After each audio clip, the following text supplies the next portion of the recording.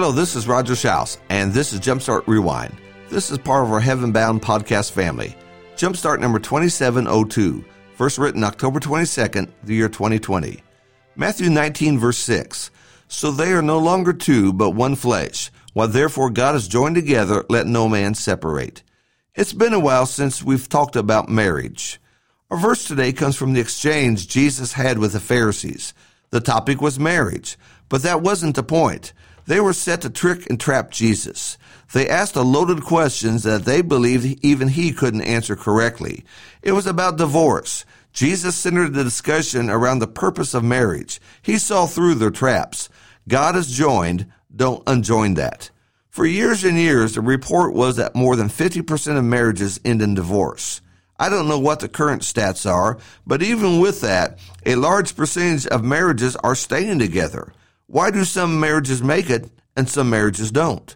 Many factors, from expectations, whether or not God was included in the marriage, sin, influences, the in-laws, money, kids, keeping promises. There's not one simple answer. But in our passage today, we find a key word that has a lot to do with whether a marriage will make it or not. It's the word let. Let no man separate is what Jesus said. Let means allow. Let involves us. Let is about us. Let is a choice. Let is all that we need to see. In a wonderful way, Jesus is telling us to protect our marriage. Put a fence up and don't let the bad stuff in. Keep out the things that will hurt the marriage. We understand this concept with our front doors and where we live. We shut them. We keep things out. There are certain people and animals and things that we do not want coming through that front door. Most keep that door locked, especially at night. You do this to protect your family and to protect yourself. Without that door, anyone and anything can come in, and that would be bad. Imagine waking up in the middle of the night to see a raccoon staring at you, or bats flying around the ceiling, or a skunk who's made his way under your bed.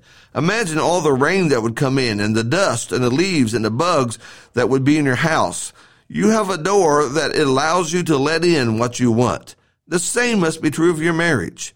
Jesus said, let no man separate.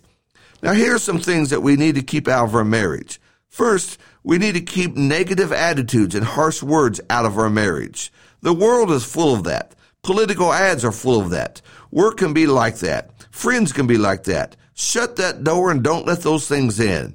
So having spent an entire day with a negative, complaining people, drop all of that before you walk through the door of your home. Keep it out. Don't let that come in.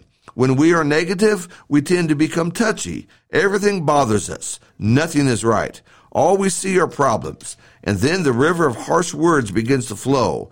That's not the way to keep your marriage going. It doesn't take too much of that for a person to want to get out and find some peace and quiet. A person needs encouragement, hope, and love. Don't let those negative things in. Secondly, things that take us away from the Lord, they need to be let out of the house. We need to be as close to the Lord as we can be. You can't get too close to Him. There are things that pull us away from Him. Our friends can do that. We may have a good time with them, but little by little, we let them pull us away from the Lord. Less talk about Jesus and more talk about unimportant stuff. More worldliness, more materialism, more pushing the limits of what I find acceptable. Can't let that happen. Can't allow friendships to ruin your relationship with the Lord. Given the choice, the friends have to go. Don't let them destroy what you have in Jesus. Wonderful worship, amazing fellowship, powerful faith, engagement in the kingdom, a destination that's in heaven. That's what a disciple has. You want to keep those things inside, and those that don't appreciate that, keep them on the outside. Thirdly, other people who do not need to know what's going on in your house. Some things belong just between a husband and wife. And when we share with others our issues, disappointments, secrets, you're letting someone come in between you and your spouse. This includes your parents, the in-laws, and even the outlaws. A parent, we got to let our grown children live their own lives. Unless they're doing something that will keep them from heaven, we must allow them to do things that maybe we would never do. They have their own choices. They have their own likes and dislikes. Too many of us want to continue to control our children even though they're grown, married, and live in their own homes. We can't do that. Don't let that happen. Shut that door and keep some things inside and other things outside. Your marriage will experience a roller coaster journey of life. There will be exciting moments such as the birth of children and grandchildren. There'll be some real lows such as financial troubles and deaths. But as long as that roller coaster stays on the tracks, it will reach its destination. The problems come when it jumps the tracks and then we crash.